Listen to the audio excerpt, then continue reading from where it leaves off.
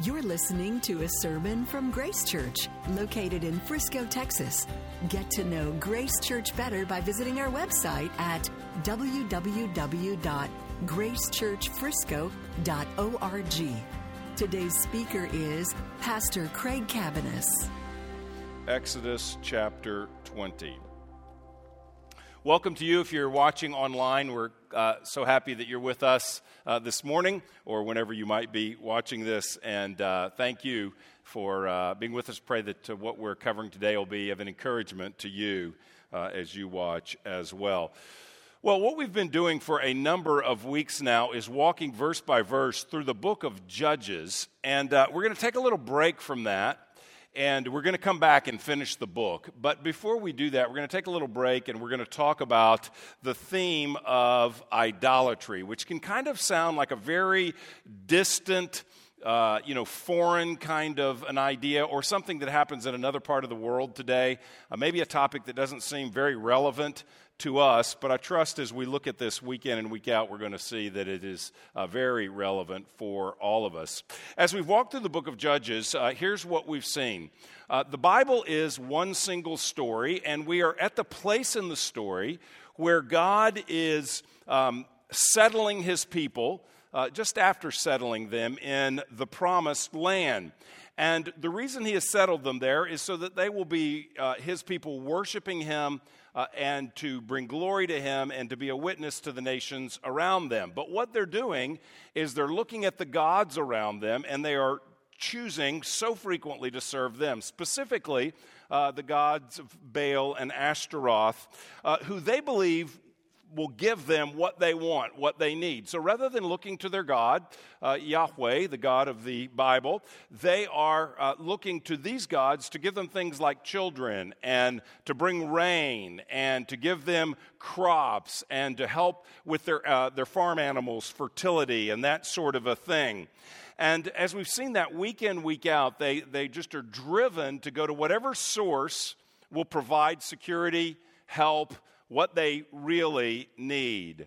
And as we've done that, we've seen that the reality is that it's not just that people in a primitive society are given to idolatry. Rather, the idea of idolatry is a primary biblical way of understanding the battle we all face as believers in Christ to be faithful to him. In other words, idolatry is sort of an overarching, not the only one, but an overarching sort of paradigm or way of understanding the battle between serving God and serving any other number of things. And this is something that we are all challenged by and that we battle today as well. Because we are tempted to look in all kinds of places, truth be told, we're tempted to look in all kinds of places for security, for meaning in our lives, for happiness, for significance. We can look so many places. And so we're going to see in the next coming weeks that we don't have Baal and Ashtaroth perhaps in our culture, but we have any number of cluster of cultural gods that we all feel free, sadly, to run toward. And the reality is that we run toward them perhaps more frequently than we know. So to start this off today, we'll be looking at different texts throughout this series. But today I'm going to start with the Ten Commandments and look at the first commandment. And it's in Exodus 20, verses 1 through 3. Hear God's word to us today. And God spoke all these words, saying, I am the Lord your God, who brought you out of the land of Egypt, out of the house of slavery. You shall have no other gods before me. So the context of this verse, this is the Ten Commandments. They're pretty familiar, the Ten Commandments. The context of this verse is God has brought his people out of Egypt. That's what he refers to in the first verse or the second verse. I brought you out of the land of Egypt. They were enslaved in Egypt. So this all happens before Judges, where we've been studying. So he brings them out of Egypt, and now he is gathering them and he's giving them a law. He's giving them his laws through Moses. And the purpose of these laws are to show them how they are to live. They're, in many ways, preparation for getting into the land that they're now in the book of Judges.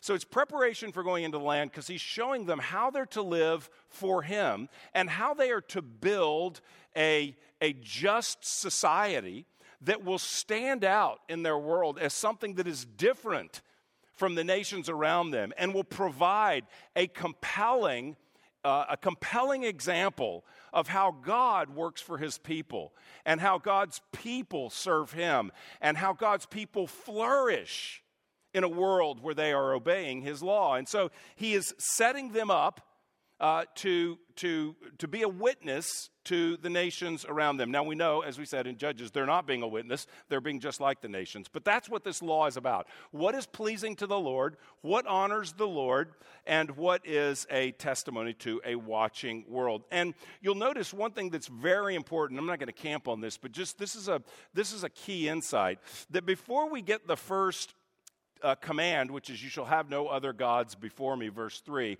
Before we get that, we get what's commonly called the prologue, which is, I am the Lord your God who brought you out of the land of Egypt, out of the land of slavery. And so what we see is God is reminding them of what he has done for them before he says anything to them about what they are to do for him. The basis of their relationship, the basis of their covenant with God is what God has done for them in freeing them. They never could have freed themselves, and yet God has freed them. So I brought you out of the land precedes you shall not. I brought you out precedes you shall not. And that is the way the Christian life is to be lived. That the good news of what God has done, we call that the gospel, that the gospel precedes the law. Another way of saying that would be our obedience is always a response to what he's done for us by his grace. Or another way to think of that is we don't obey to be accepted. We're already accepted, and thus we obey. In other words, the law is not, have no other gods before me, and if you really master that, you could be okay with me. No, the passage is, you could do nothing to free yourself, and I rescued you from slavery. Therefore, because of my love, empowered by my grace, respond to me with a life, and the New Testament would say, live in a manner worthy of your calling or worthy of the gospel. We don't do it to win his approval. We already have it. And idols don't work that way. Idols, you must act in a certain way to win their approval. That is the only way. So idols are about us getting our way through other powers, through doing what it takes to get our way. The Christian faith is God has done everything for us, and we respond with faith. So here's what we're going to do. We're going to look at two things. What does this command forbid, and what does it require? Well, what it forbids is fairly obvious, right? I am the Lord your God who brought you out of the land of Egypt, out of the house of slavery. So here's what it forbids. You shall have no other gods before me. He freed them, God freed them from a land of darkness. Egypt was filled with gods. As a matter of fact, Pharaoh himself was considered a god. So he freed them from this dark world so that he could bring them into a land where there would be only one God. Only one God worshiped him. And so now he's saying, you are free to establish a culture by my power in a land, to be a people that worship me alone. That was always their calling, but he's saying that this is the first commandment. No other gods before me. Well, this raises an immediate question, because if God says you're to have no other gods before me, is he sort of acknowledging implicitly that there are other gods? Are we monotheists or polytheists? Or are there other gods? Because if he says, you shall have no other gods before me, it certainly we could infer from that he is one of many gods and he's to be top God. Is that the way it really is? Well, the scripture is clear on this. Throughout the Bible makes the claim that God alone is God, that there is only one God. In Deuteronomy 6, this was repeated regularly by the people of Israel. Hear, O Israel, the Lord your God is one. And other places this is affirmed as well, really clearly in the New Testament, because foreign gods, idols, it's not just an Old Testament deal, it's a New Testament deal as well. And so when Paul addressed churches in the New Testament, idolatry frequently came up, specifically in Corinth. And this is what he says in 1 Corinthians 8, verses 4 through 6. Therefore, as to the eating of food offered to idols, we know that an idol has no real existence, and that there is no God but one. For although there may be many so-called gods in heaven or on earth, as indeed there are many gods and many lords, yet for us there is one God, the Father, from whom are all things and for whom we exist, and one Lord, Jesus Christ, through whom are all things and through whom we exist. So he says there are many so-called gods, but there really is only one God. Sometimes in Corinth in particular, there were demonic powers that were animating these so-called gods, but there is only one God and many so-called gods.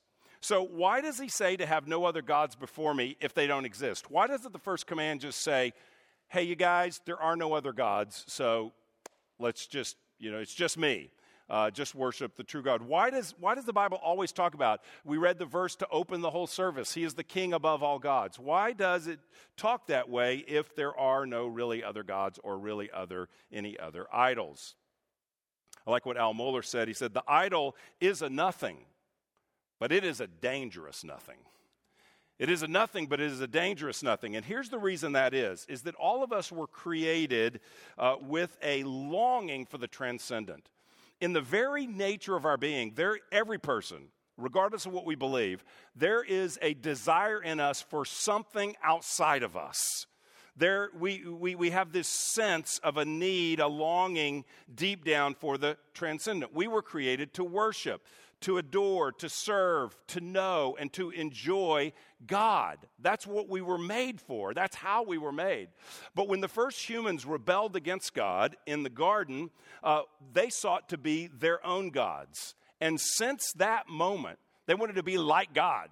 So since that moment, we have been chasing the gods of our own making, God substitutes. In other words, we are looking for all kinds of things outside of ourselves.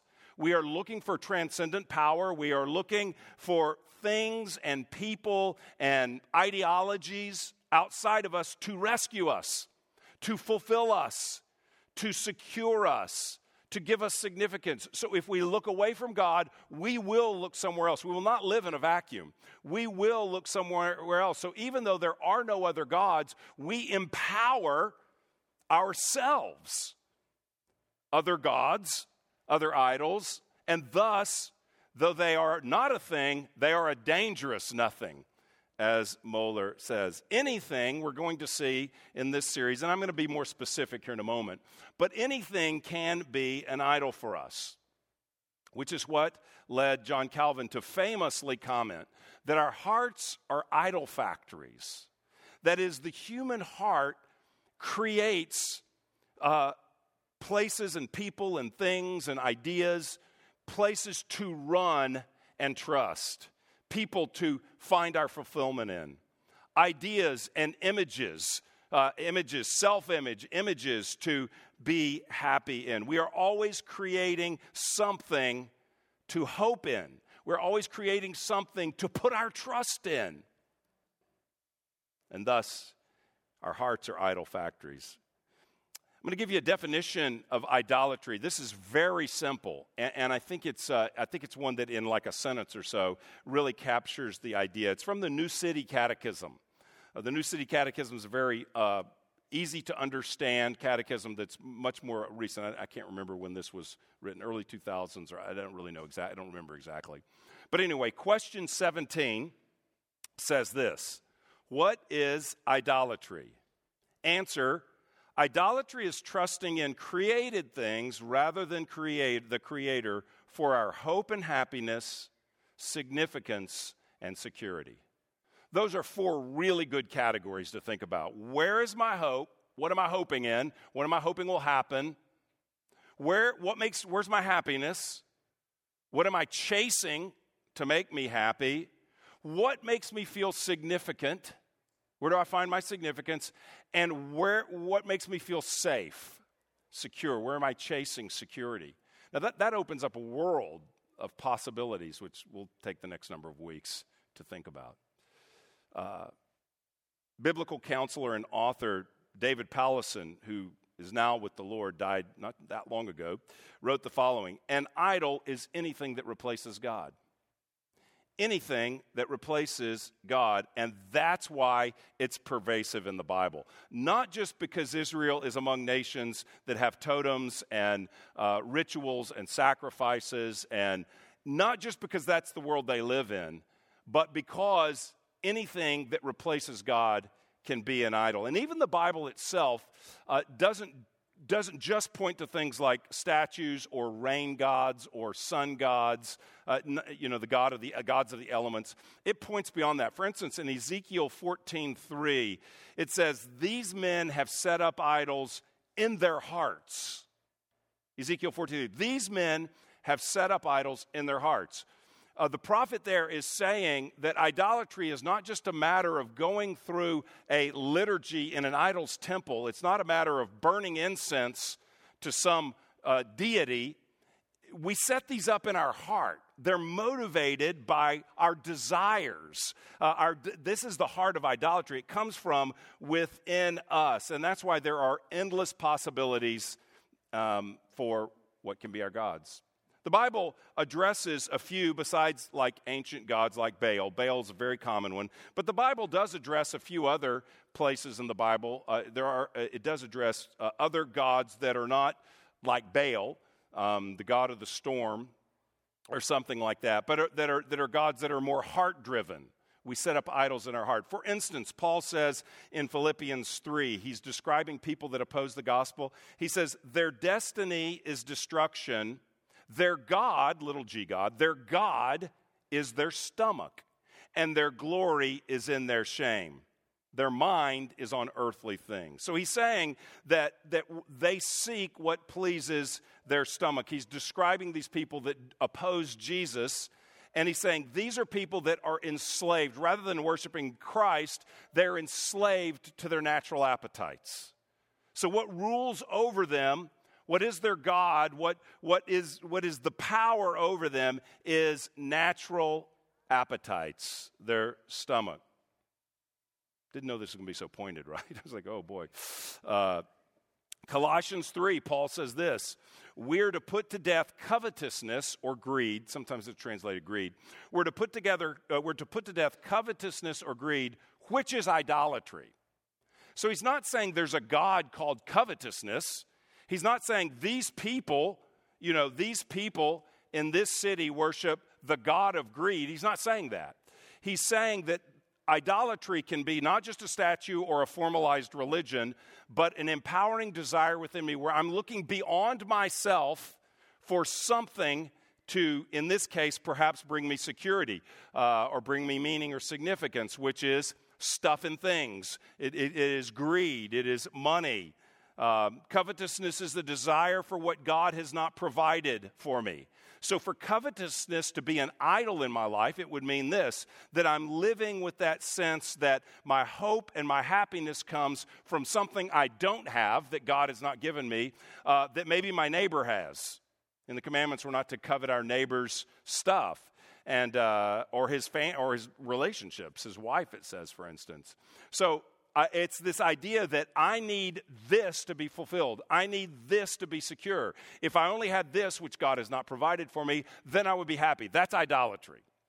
That's what the New Testament defines as idolatry. So when we read those kind of statements, we go, oh yeah, this isn't just something that happened 2,000-3,000 years ago from primitive people who had to come up with some imaginary thing to understand the universe. So they created, the sun's a god, or whatever it is. The river's a god, the mountain god, the beauty god, the sex god, whatever it is. No, this is something that's very real for both of us, for all of us. With this first commandment, and with idolatry in general, The problem is not simply breaking rules. So sometimes we think the rules, and particularly the Ten Commandments, we can think that sin is just sort of breaking the rules that God has given us. But when we see this first commandment, which is the basis for all the others, you shall have no other God before me, or it could be translated besides me. No other God before me or besides me. When we think about that, what we're really talking about is the problem is not just rule breaking, the problem is our worship. Idolatry is a worship issue, and we get that when we talk about Baal. Because when we talk about Baal, they're offering a sacrifice to Baal, or they're doing some kind of ritual, or some kind of chant, or incantation, or act even sometimes at a temple, or something like that. So it very much looks like a religion. So it is true that idolatry is worship. But it's not just worshiping a foreign god down at a temple. It is a heart worship that chases something, trusts in, hopes in something besides God. And the reason this happens is because we are all created as worshipers. We're all created to have a relationship with God. Everyone worships, and it is impossible not to worship. You can't not worship. I mean, it's impossible to be a non-worshiping person. Well, I'm just not a religious person. No, everybody's a religious person. It's just, what are you religious about? What's your religion? What's important to you? It's a worship issue, idolatry, and that's why it starts off, have no other God before me. No other gods. You shall have no other gods. Your worship is devoted to me alone. It's a worship issue. And when we think about our hopes and our dreams and our security, we'll realize that we're always investing worship. We're always investing a heart desire. We're always investing our passion and our longing somewhere, even in ourselves. We're going to look at that next week. We may not bow to a statue, but we all have daily liturgies that reveal our worship lives. You know, one good question is, how do I know what I worship besides God? I'm talking to Christians here, people who really are converted and really do believe in Jesus. We still have other gods besides him at times. And how do we know what we really worship? In a book written a number of years ago called The Air I Breathe, Louis Giglio wrote the following. He said, so how do you know where and what you worship? It's easy. You simply follow the trail of your time, your affection, your energy, your money, and your allegiance. At the end of that trail, you'll find a throne. And whatever or whomever is on that throne is what's of highest value to you. On that throne is what you worship. Sure, not many of us walk around saying, I worship my stuff. I worship my job. I worship this pleasure. I worship her. I worship my body. I worship me. But the trail never lies. We may say we value this thing or that thing more than any other, but the volume of our actions speak louder than our words. In the end, our worship is more about what we do than what we say. So idolatry starts in the heart with our heart motives, but it works itself out in our daily practices and ultimately in the patterns of our lives. Now, I don't want this message nor this series to be about an idol hunt where everybody's just doing huge undercover digging and we're all just looking inward and trying to, excavate the idols of our heart.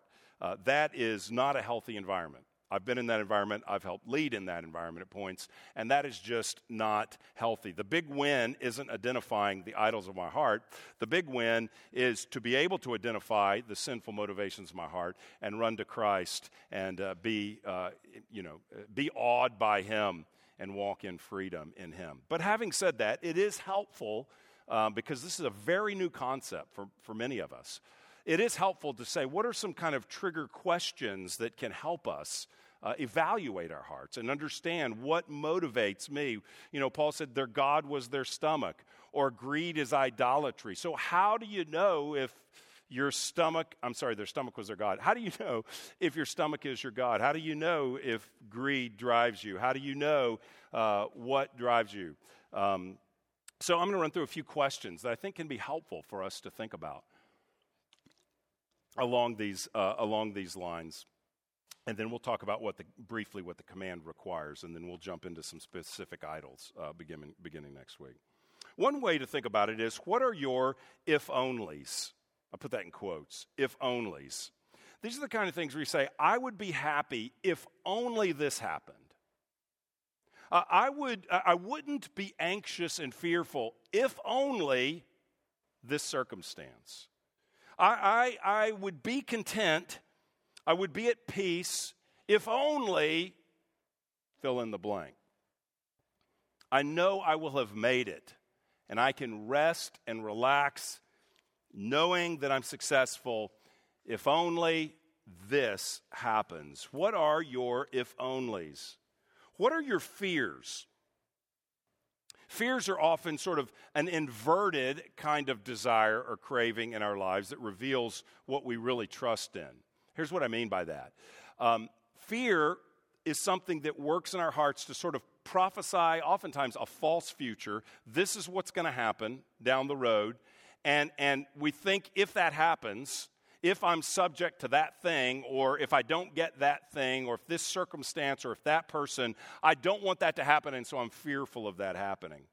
I saw this in a very specific way in my own life very recently. I was meeting this last week in a triad, which is a couple other guys. I'm the third, three of us that meet together and try to help one another in our walk with the Lord, encourage and strengthen one another.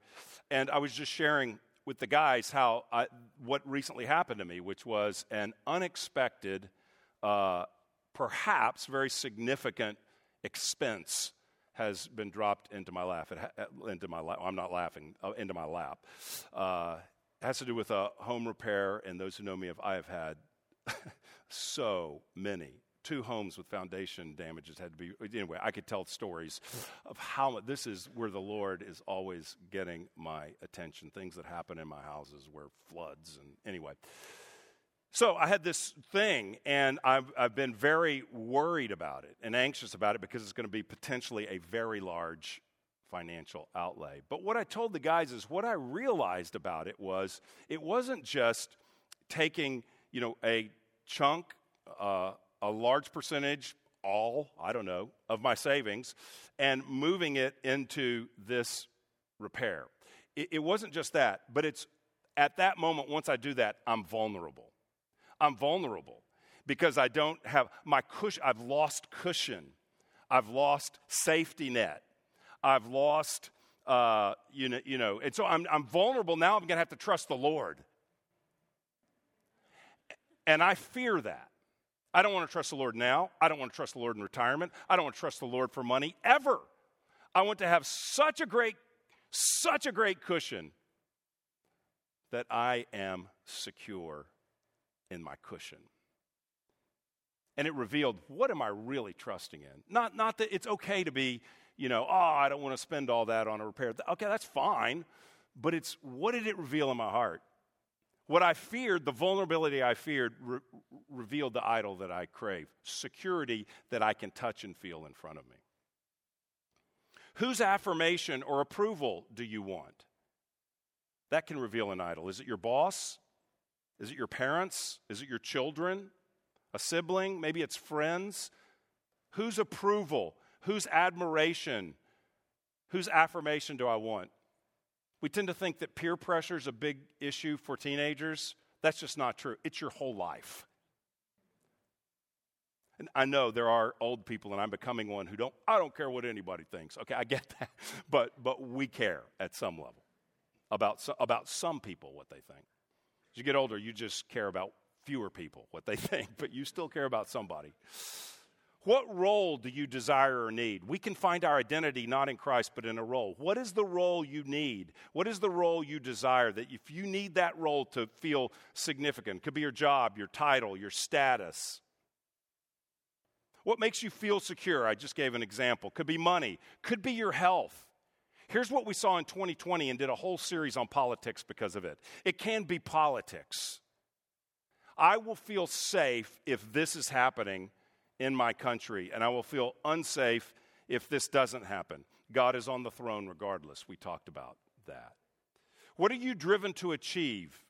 What must you achieve to feel okay about you? Or welcome to Frisco. What must your children achieve for you to feel okay, not about them, but about you? That is a driving force in our culture. My kids must achieve, and so we will be doing stuff 24/7 so that they achieve. The only thing they won't achieve is rest, because we're going to push and drive them. What image do you want others to have of you? Do you want to be thought of as intelligent, attractive? Do you want to be known for having a certain marriage or a certain family? What image do you want to put out there? What do you put out on your social media feed? I want people to know this about me. It's probably not what you put out there, because many of us are savvy enough not to put out there what we really want everybody to see about us because it looks like we're bragging. That's okay. It's what that was in your heart that you didn't put out there. That's the issue too. That's our God. What pleasure do you chase, especially when you're hurting? In other words, where is your sanctuary? That's a religious word, sanctuary. Where do you go for relief? The Bible says God that God is our refuge and strength. So where do you go for your refuge in troubled times? The refrigerator, the internet, pornography, entertainment. What pleasure do you seek to dull the pain? What brings you relief? Alcohol, hours of checking out, playing video games, shopping. We all have places we go. Instead of God being my refuge and my strength, I've got this other God that is tangible and I can feel and brings me instant relief, even if it's just for a small period of time. What about sex? Is sex a God for you? Is it a gift? You thank your God for the gift?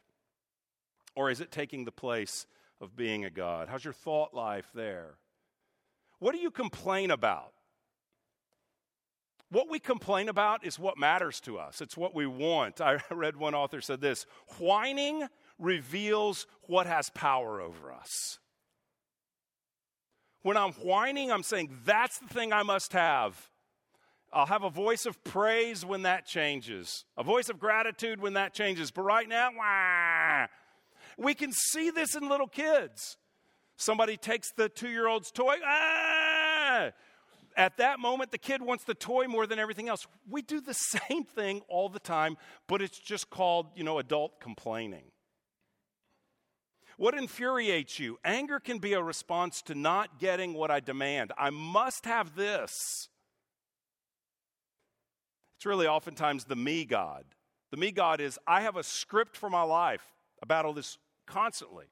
I have a script for my life, and something has intruded into my script. That wasn't supposed to happen. I need a problem-free existence. I need to be able to accomplish certain things, and that stops me. I need to feel good. I need everybody to love me. I've got this plan for my life. But it's funny, I'm always at the center of that plan. That's idolatry. What are your dreams? I mean, it's good to have dreams. It's good to have a vision for your life. But when you daydream, when you're free to daydream about your life, are God's plans and purposes are involved in that? Or is it just, this is what I want for me? Many kinds of idols are obvious. Maybe they're obviously sins. But other times, idols can be good things that we make ultimate things. Family, that's a good thing. Work, that's a good thing. Rest, that's a good thing. Sex, that's a good thing. But when we take good things and we want them too much so that we're willing to compromise other areas to get what we want, then it has become an idol. So what does the passage forbid? Having any other gods, any other idols before Yahweh our God, before our Lord Jesus Christ. Well, what does the commandment require? And I'm going to be briefer here. God lays out a restriction, no other gods, but we'd miss the glory of this commandment if we don't consider what it requires. Here's what it says. I am the Lord your God who brought you out of the land of Egypt, out of the house of slavery. You shall have no other gods before me, because you have me. You have me. You have the God who spoke into existence everything that is. You have the God-man who came to earth and gave his life for you on a cross and rose from the dead, we celebrated last Sunday in a specific way, with the power over death, who's given us his Spirit to live within us, has given us truth. You got truth on your lap this morning, who is with us, will never leave us or forsake us, who has joined us to his people and has given us a purpose for life where we are building towards what he will bring in the future, a new heavens and a new earth. We have everything in him. That's why he said, I delivered you. You never could have delivered yourself. No earthly God could deliver you. But I delivered you. Don't chase other gods because you've got me.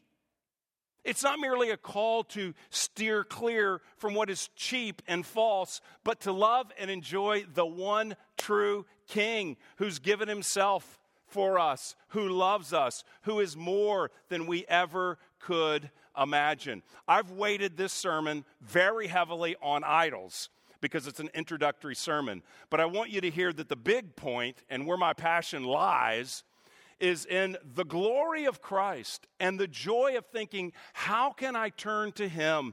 How can I grow in love for him? How can I grow in knowing him? How can I treasure him and enjoy him so that I see that all this other stuff over here is cheap counterfeits that do not satisfy, but only enslave me, only lie to me, only cheat me. The Westminster Larger Catechism has a great statement about this is the question it asks, question 104. What are the duties required in the first commandment? So in other words, don't chase gods, but what should you do?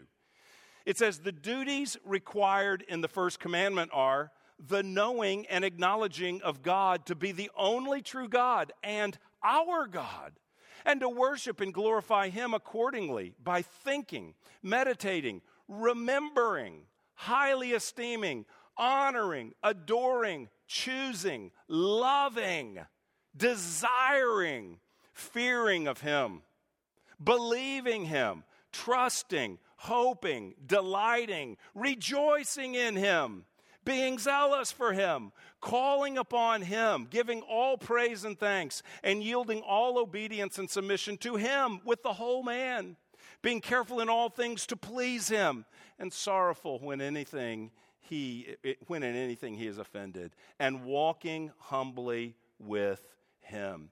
Our hearts are always worshiping, and this is what it looks like. What do I think about? What do I meditate about? What am I passionate about? Who do I give honor to? What am I choosing? What am I loving? What am I desiring? All those things we can direct that towards him and find joy and life the way it was created to be. As mentioned before, our hearts are always worshiping. So we don't just stop worshiping idols, but we grow in our love for God. There's a very famous sermon. It was preached by a Scottish pastor named Thomas Chalmers in the 1800s. And he preached a famous sermon called The Expulsive Power of a New Affection. I could have never pastored then. My sermon title is, What is Idolatry? That stinks compared to the expulsive power of a new affection. But there you go. Okay, so anyway, this is what he said. The way to disengage the heart from the love of one object is to fasten it to another. It's not about exposing the worthlessness of the old affection, the idol, but exposing the worth and excellence of the new one. In other words, what he said was, if you want to be free from idols, then get a clearer vision of Jesus. And as you love and treasure Jesus, he will displace the idols of your heart.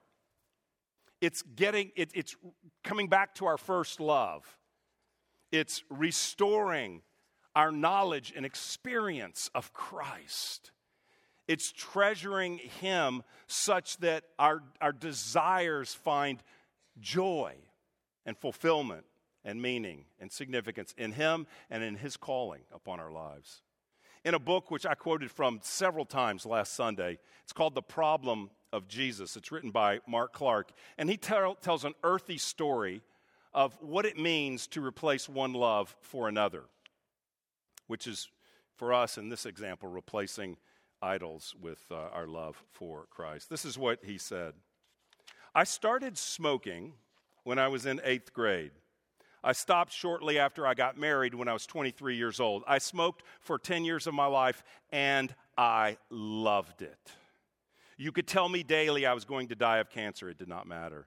You could warn me. You could work on my behavior. The government puts pictures on cigarette packages of bleeding brains and rotting teeth. He's in Canada. I don't know if they do that here, but that's what he said. But that never deterred me. So bleeding brains and rotting teeth, that never deterred me. I would go into the store and say, give me 1 pack of donkey teeth and 1 dead brain. You know how I quit? I fell in love with a girl who hated smoking. And over time, my love for smoking was trumped by something stronger, my love for her. So I quit. That's the expulsive power of a new affection in action. My tendency toward idolatry didn't disappear, but the object of my affection shifted in priority. You can't just tear down idols. You have to replace them with something you love more. The human heart abhors a vacuum. So when Jesus calls us to love God with our whole heart, souls, minds, and strength, He is telling us not to run away from something, but toward something that is better. That is the only way to be truly free. The way to be free is to cultivate our love in Christ, to be gripped by the gospel, what He has done for us, so that we find our joy in Him. I'm going to read you one verse and we're done. If you're a Christian today and you're finding yourself struggling in any number of areas with idolatry, there's a great verse in the book of Revelation written to the church of Ephesus, who had left their first love. I've always been struck by this. This is what Jesus said to them. You've abandoned the love you had at first. Okay, so you've left the priority of Christ as your God and looking elsewhere. Remember, therefore, from where you have fallen, repent and do the works you did at first. It's interesting. Repent is a heart attitude, and then take on new liturgies. What was it like? Think back. What was it like when Christ was so real to me, when the Spirit was alive in my heart, where the words of Scripture jumped off the page, where I wanted to be around Christian folks, where I wanted to share my faith? Think about a time when it was like that. Give God your heart, ask Him to renew it in the gospel, repent, and go do what you did then, is what He says. Ask for heart change, but adopt new liturgies. What were you doing? Were you with Christians? Were you reading the Scripture? Were you up early? Who were you hanging with? What were you doing in your spare time? Turn afresh.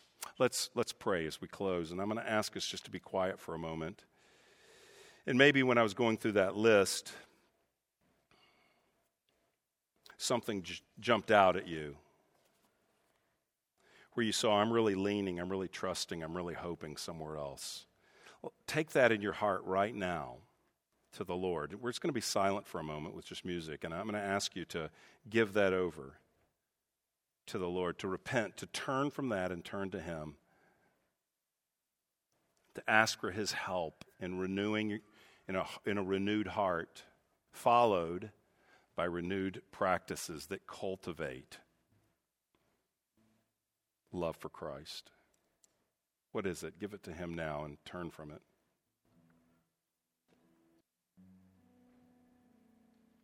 Now, having turned from that, confess your love to Christ.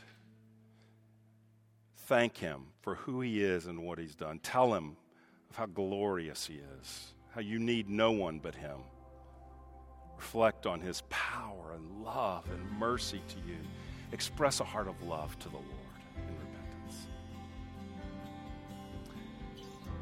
Now ask Him to help you. Ask Him to help you walk out fresh patterns. Maybe you need to talk to somebody about this and get help.